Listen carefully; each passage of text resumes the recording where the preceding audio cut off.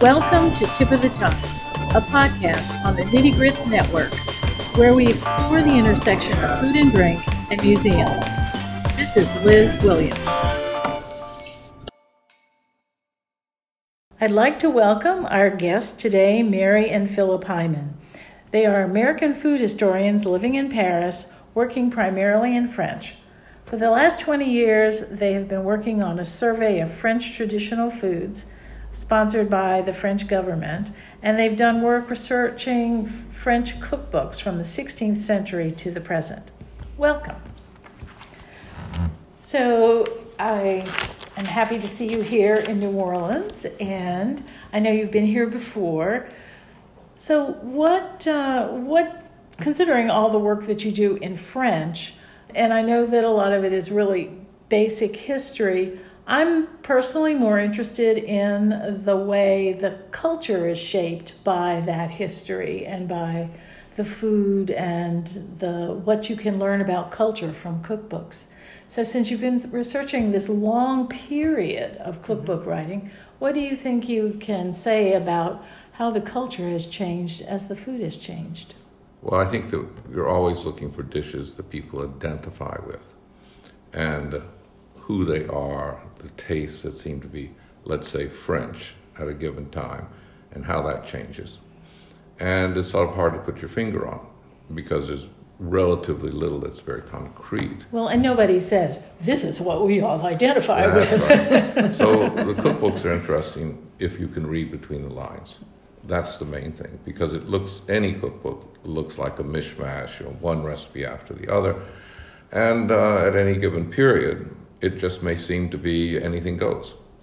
But if you start dissecting the recipes and looking at things which come up all the time, let's say anchovies might come up in the 18th century, and by the 19th century, they're not there.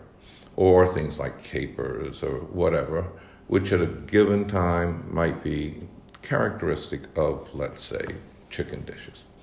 I'm just off the top of my head. Okay. So that's what's very specific about the cookbooks. If you look in, let's say, other sources such as literature, the kinds of foods that are being served at a meal in, let's say, Dickens, for instance, well, they don't dissect the dish. They'll just tell you that it was, like in France, it might be a blanquette de veau. Well, what is a blanquette de veau? The cookbook will tell you. Right. But not just one cookbook. Because you look at 5 cookbooks for blanquette de veau, you might say, well, wait a minute, it's not like the other. So you're really trying to look at something which defines this particular dish and might actually define that moment in time. It may, let's say, use cream where it's unusual at that period to actually find a meat dish that uses cream. And so what does that tell you? Does that give you any understanding of the affluence of people, what's available? I think it's a little bit of both, because once again, if you go back far enough, you'll see that there's a time that new foods appear, or old foods come back into fashion, and not any one moment in time. It can be understood without looking a little before and a little after.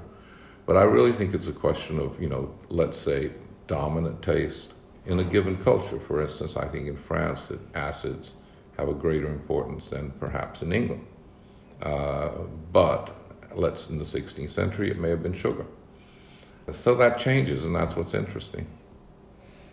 Also, you do have, of course, when you're talking about, let's say, the colonies, this was something that was particularly interesting when we did the West Indian parts of France. I mean, they're like almost like states the way, say, Hawaii is a state in America. Right. Guadeloupe, Martinique, and Guyane, and also the Isle of Reunion, what they call Reunion, which used to be called Bourbon Island, and which is where a lot of the vanilla comes from. These were very different climates from the climate of France. And we found that, for instance, things like, for instance, if you had the French bread, which was, a crusty bread, like the baguette, it was already, by the 18th century, they had long breads like this. They were made a bit differently from the modern baguette in that they were sourdough breads. They always use sourdough breads, and now it's a yeast rice-based bread. But when they got to the terribly humid and hot climate of, say, Guadeloupe or Martinique, that bread, of course, was totally useless. I mean, it's just awful for the kind of crust and everything. And so two things happened. One, they had, one of the breads was something they call the ficelle, which is a very, very thin, long loaf, and which you can buy in Paris, and which has sort of, relatively more crust as opposed to crumb than, say, the larger baguette would have. Right. And so what they did was they dried it. So you end up with something which is sort of a large panini. They still call it ficelle, but it's more like a large panini. The other thing that happened was that for a fresher bread, they found they were obliged to put, let's say, a little bit of fat in it, something like this, which would soften the crust. So it was already a soft crusted bread, but it would also be preserved better because of the fat. The fat. Okay? So there were adaptations that had to be made. And this happened, and of course, then you have things like, for instance, there is a very famous cake, I think it's a wedding cake, if I remember, in Guadeloupe and in Martinique anyway. And I know it was called the Robinson in France. It's a 19th century cake. I think that was a 19th century cake. And it was a rather elaborate cake. You had a short pastry base, then a sponge cake, 2 layers of sponge cake, in between which you would have like strawberries and maybe a little bit of cream or something. Well, they get to Guadeloupe and Martinique, and you don't have strawberries, but you do have pineapple, and you do, or at least by that, I'm not sure, it was probably brought, and certainly bananas and things like this. So they would make the same kind of cake, but with bananas, the local fruit. Mm-hmm. So, and this happened all the time. So you'll have things, whether it's the name or an adaptation of something, and that because of the local products or climate or something like this, they become transformed without totally losing their roots, right, but without necessarily being recognizable to a French person as basically a French cake. You see what I mean? Well, I think that flexibility is something that I found really interesting as it applied to New Orleans, because the colonies in the Americas, it was very clear that New Orleans was part of France, and in the way you're describing the islands. And yet the colonies of Georgia and the Carolinas and all of those places were very much colonies. Mm-hmm. And that attitude difference, I think, is one thing that made it really possible to accept whatever was there, because whatever it was still French. Mm-hmm. And you didn't have that dichotomy of colony and England the way the English did, where you knew you weren't in England. Mm-hmm. And so you tried to remain as English as you could instead of adapting to the environment you were in. I think that makes a big difference. Mm-hmm. Absolutely. So other things that you think are they don't have to be related to the change in colonies or whatever, but other things that you've kind of gleaned along the way since you've been studying the French.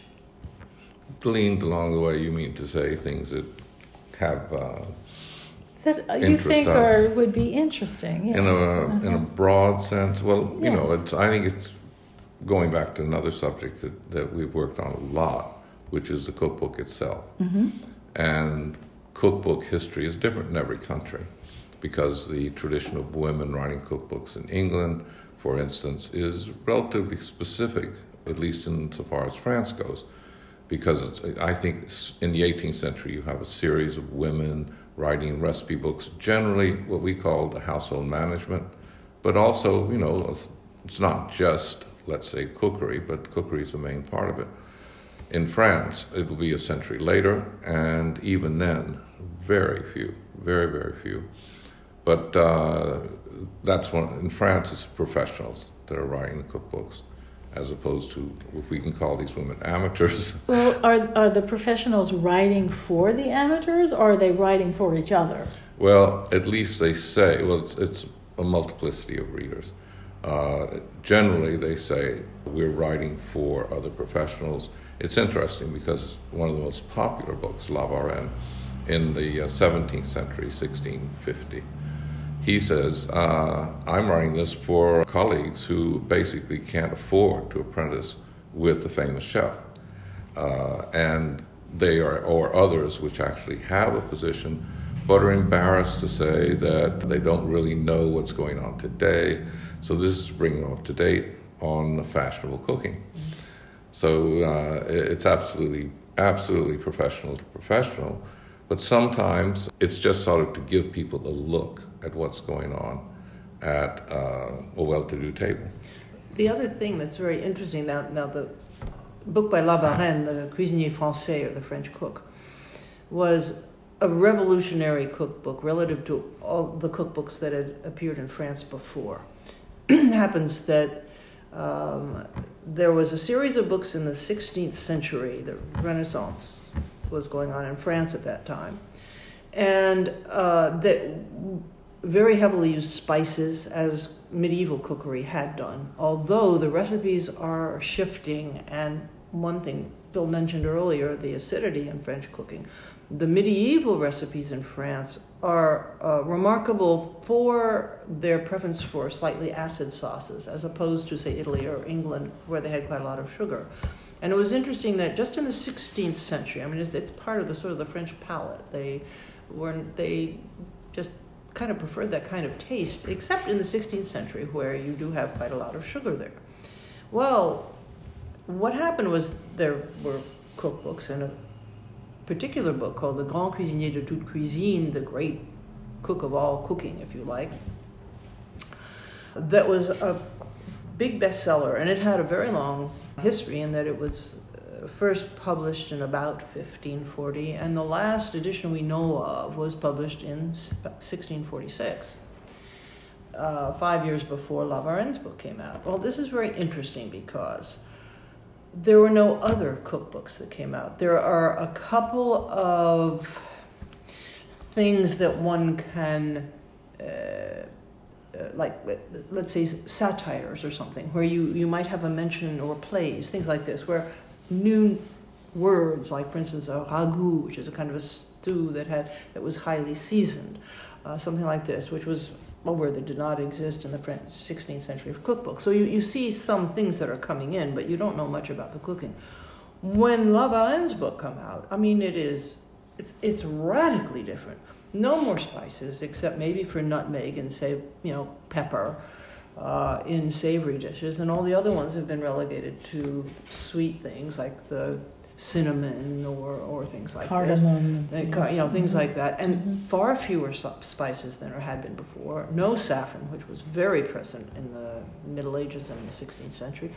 So the palate is completely different. So when he's talking about why does it become different? There are several theories. We worked with a group of people in France, people studying various aspects of cooking and gastronomy, which began in the 70s. In the context of something that was called the École des Annales, excuse me, a group of historians who began studying what they called the history of mentalities. And so it was sort of like everyday life, all kinds of aspects. It could be costume, it could be any number of things. And cooking was one of them, as opposed to food as a nourishment and an economic thing, famines, or what was going on in agronomy, or trade, like trade, something like that. Right. This is really the table. People began paying attention to the table, and so we were among those people. And from studying these books and attempting to understand the recipes and various different approaches, it became pretty clear that the reason that people used all these spices and things was because they still adhered to what was called the humoral theory. In other words, seasonings, the cooking liquids and things like this were there to sort of correct the viscosity, the coldness, the undigestible humors in the foods themselves, which were, of course, meat, fish, poultry, vegetables, all this sort of thing. These were sort of inherently bad for you. I mean, they had to be cooked. The idea of eating raw fruit, raw fruit was a very dangerous thing. And so you would cook things, and the seasonings were there to kind of acquire a balance between all these elements. And some people have theorized that part of the change was that sort of toward the end of the 16th century and beginning of the 17th century, medical ideas began to change a bit. And so instead of talking about the humors and the hot, cold, wet, and dry, they began to talk about things like subtility, and you had something like, you had mercury, and you had oil, and you had all these other kinds of things that were affecting the way people ate. And so, I mean, it's all kind of theory, but it is true that you see the arrival of buttery sauces, which you didn't really have before. Mm-hmm. People began to use the indigenous herbs. Now, that could also be a question of what people call distinction. In other words, once upon a time, spices were only really for the very rich, but then they became, and it also depended on the quality of the spice. Like if you have a whole clove, it's, I don't know how many times more than one where you have only a little ball or only the little stem. I mean, there are all kinds of different qualities of these spices, mm-hmm. but they became much more, sort of like anyone could use at least a certain number of spices. So maybe there is a question of distinction, sort of, well, since everybody's using spices, well, we'll find something else. I mean, there are certainly social considerations that come into play as well. Was there any kind of sense of, but these things aren't French, they're brought in, and that we should eat tarragon or chervil or whatever grown in France? No, I think that there was an appeal to the exotic because it was rare, it was expensive, and that was certainly a part of its appeal. The indigenous plants, and that would include, let's say, mushrooms, for instance. All this could be related. Mushrooms are hard to digest. Things that you collect in the wild was more for, let's say, poor people. So it's not, it's a switch. And it's not just because they're indigenous that people wanted them. I think it's, there are trends, let's say. And people that at one time wouldn't eat, let's say, mushrooms in the 16th century were relatively rare. It's a sort of, let's say, distinction once again, what your grandparents ate and what you eat. You will refuse some of those things as so old-fashioned, I can't dare serve it. And you'll have new things that, of course, your grandparents had no idea that people actually ate these things at all. It's absolutely a constant that there are always new foods, even if they'd always been there. People hadn't been eating them. Right. And then there are the new foods that truly are new. They come from somewhere else. They never existed before. And there'll always be those who want to have it immediately because it comes from someone else, and those who will totally refuse it. But sooner or later, let's say bananas, pineapples, whatever, when they become widely available, no one even thinks of them as having been rare and expensive. Yeah. The other thing is there really was a kind of a new way of looking at food. There are texts, and people sort of say, well, instead of using all these spices and covering up with the taste of things should taste like what they are. A turnip should taste like a turnip, and a cabbage should taste like a cabbage. So a kind of a purer ideal. Mm-hmm. And of course, you did also have the American plants, which you begin to see, like the squashes, the turkey, peppers. Peppers. Potatoes came in much later in France, but things like that. Yeah, all those things. Beans. Mm-hmm. Those were all new. Corn. Corn is kind of interesting in that it was more associated with it was sort of took the place of millet. And you have it in certain parts of the country, like in the Southwest. People cooked with corn, but not so much. It was also often used as animal fodder. Mm-hmm. So you don't see recipes really much for corn. It's extremely regional. It's extremely regional. It's associated with, let's say, survival.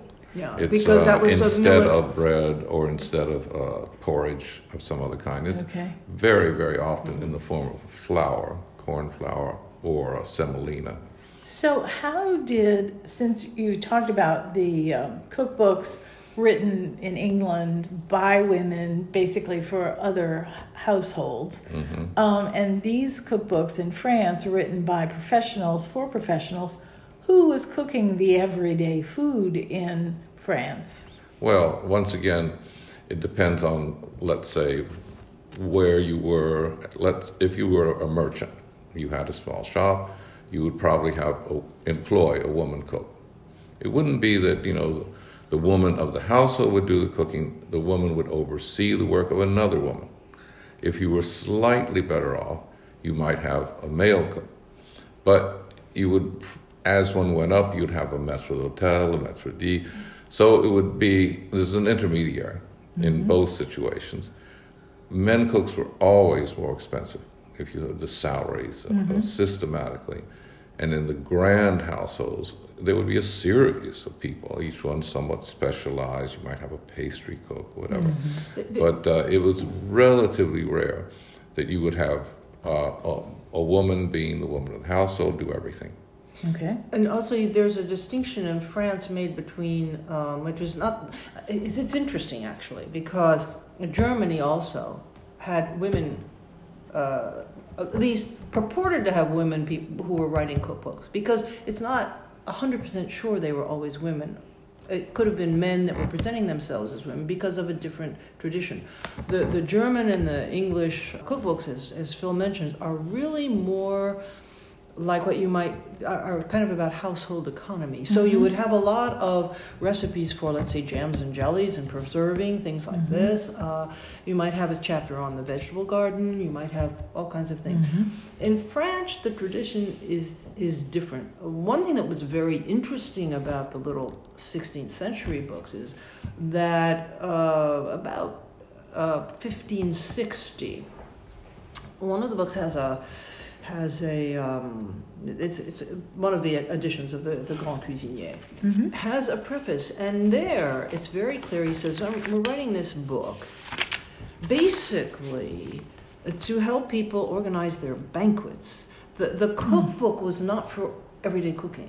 It was for exceptional cooking. And the thing that was also interesting, it says, so like if you have to entertain your friends or your allies or for a wedding or something like this, and you have all these things, it says, now, basically he says, you can adapt this cookbook as you like. He says, you cut the cloth to fit the leg. In other words, depending on whether you're rich or poor, you can substitute ingredients and things like this, which is very interesting. But it is for banqueting.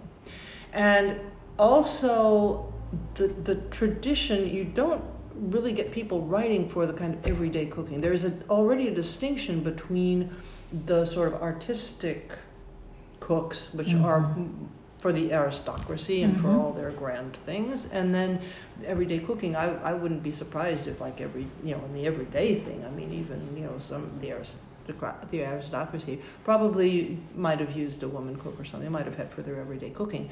And it's interesting that in the 18th century, where you have some of these very elaborate cookbooks, and they're all male chefs, a very elaborate thing. We have there's a very prolific cookbook writer by the name of Menon.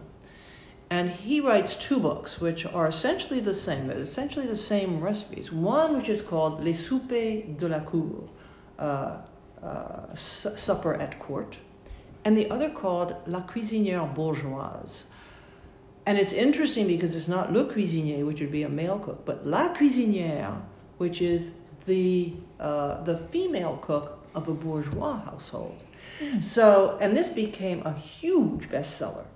And even like aristocrats for, their sort of more ordinary cooking or something, it was considered to be much healthier cooking, obviously much less expensive to make these dishes and everything. So it's very interesting to sort of compare. Already France had the double tradition of having kind of everyday cooking that was very distinct from festive cooking.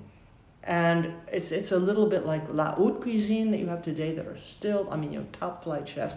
And then you have cookbooks, for, everyday people. So one set of traditions of tremendous transformation of the product, and then one that is more close to what it actually is. Yeah. So, but also cheaper to prepare. Yeah. That's this always insistence that on this, what we would call middle class, that you were going to be healthier by eating this kind of food, it's very sane, and you're going to save money. And you probably have less waste. Absolutely. Yeah. But there is an art, and that's even in the more aristocratic, fancy books, of using leftovers. I mean, there are endless recipes for, let's say, beef that has been previously cooked, be it roasted, be it boiled, to make a second dish, which is not an inferior dish. It's simply different. You can't do it unless you start with something that's already cooked. Like for instance, one of the recipes that is still one of the favorite recipes in France is what's called blanquette de veau, which is veal blanquette, which is veal in a sort of white sauce. Originally, in the 18th century, it's a recipe that we find in the 18th century, and it was used as a way, it was made as a way of using leftover roast veal. And so you would make this creamy sauce and you would put it in there, and that was called the blanquette de veau. So, and also, I think there may be a misperception. These banquets were incredible affairs.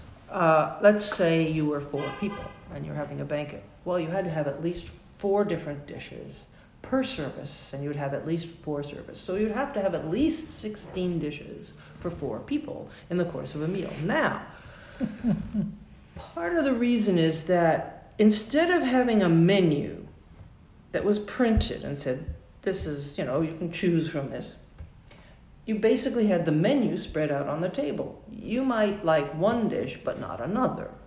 Or it might not go with your, with your digestion or something. I mean, quite late on, you had the doctors that were advising the king, you can't eat this dish. So there was, as Phil said, there was actually very little waste because, one, a certain number of dishes were just there to make the table beautiful, and you didn't touch them.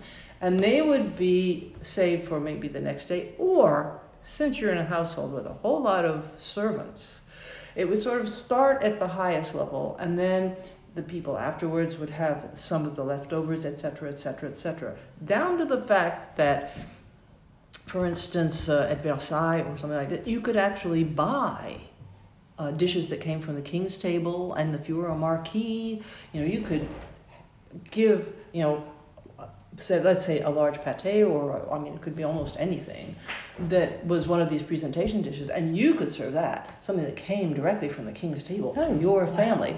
That's and amazing. You have, and this goes on quite a long time, and even into the 19th century, where even restaurant leftovers could be sold to the poor, and so you had a whole profession of people called regrattiers. And if you ever have read, I'm not sure what they call it, Zola has a fantastic book called Le Ventre de Paris, The Belly of Paris. I think it may be called that in English. It's all about Les Halles and all about all I have read that. It's called The Belly of Paris, yes. And it's quite extraordinary. In other words, there was very little waste because all these players, were interacting to sort of finish up the leftovers. So I'm going to ask you one quick question because our time is coming to an end. If you were at the table and there were 16 dishes or whatever for you to choose from, did you have to eat a little bit of everything? No, not at all. You could not at all. You not were at free. all. The general rule was you ate what was closest to you. And you could ask, of course, to pass. But generally speaking, there's great diversity. So it wasn't like, some people, they only had fish at one end of the table. It was spread out in a way that was thought out, let's put it that way. But the closest thing is probably what you'd have go for first, let's put it that way. Yeah. I think that is really, really interesting because today, you could be almost rude not to take something or whatever. No. It's very interesting. People talk often about the French service and the Russian service. Yes. And the big difference is the French service was this service in which everything's on the table. Problem. A lot of the stuff gets cold. Even if they had, sort of those little, I can't remember the name of them. Like a chafing dish. Yeah, chafing chafing dish dish, kind of things, yeah. And so people said, well, it's a beautifully set table, but, it's at the beginning of the 19th century, people start kind of thinking, well, there are other ways of doing things. And the Russian service, things were pre-sliced in the kitchen and brought around on a platter in sequence. And starting with that, I think, is when, in the beginning, certainly people would maybe not take everything that was passed. You take some things and not others. But what sort of happened is that you then get sort of the menu, and you have all these dishes, and that are brought out sequentially, as opposed to sort of saying, "Oh, I'd like a little of that over there, please." And I wonder if somehow, in other words, the whole system of representation. I mean, the French table was so, became the model partially because of its magnificence. Mm-hmm. And there was resistance in the 19th century, like Antonin Carême, who was perhaps one of the most famous chefs of the 19th century and who codified French cuisine, classic cuisine.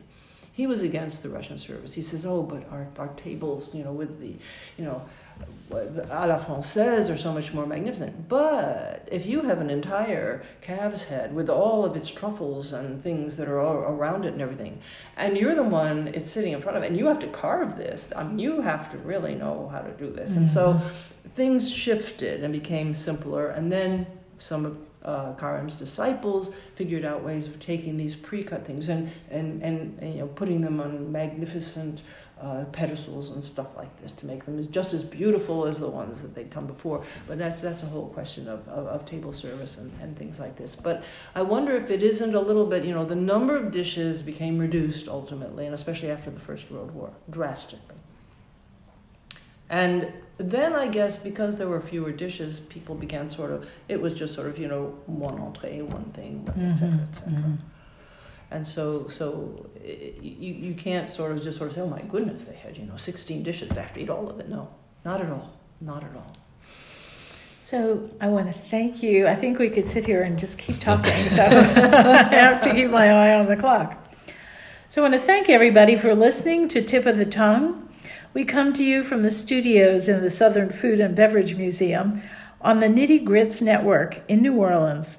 Please come by when you're in New Orleans, and don't forget to subscribe to our podcast wherever you listen to podcasts. Thank you.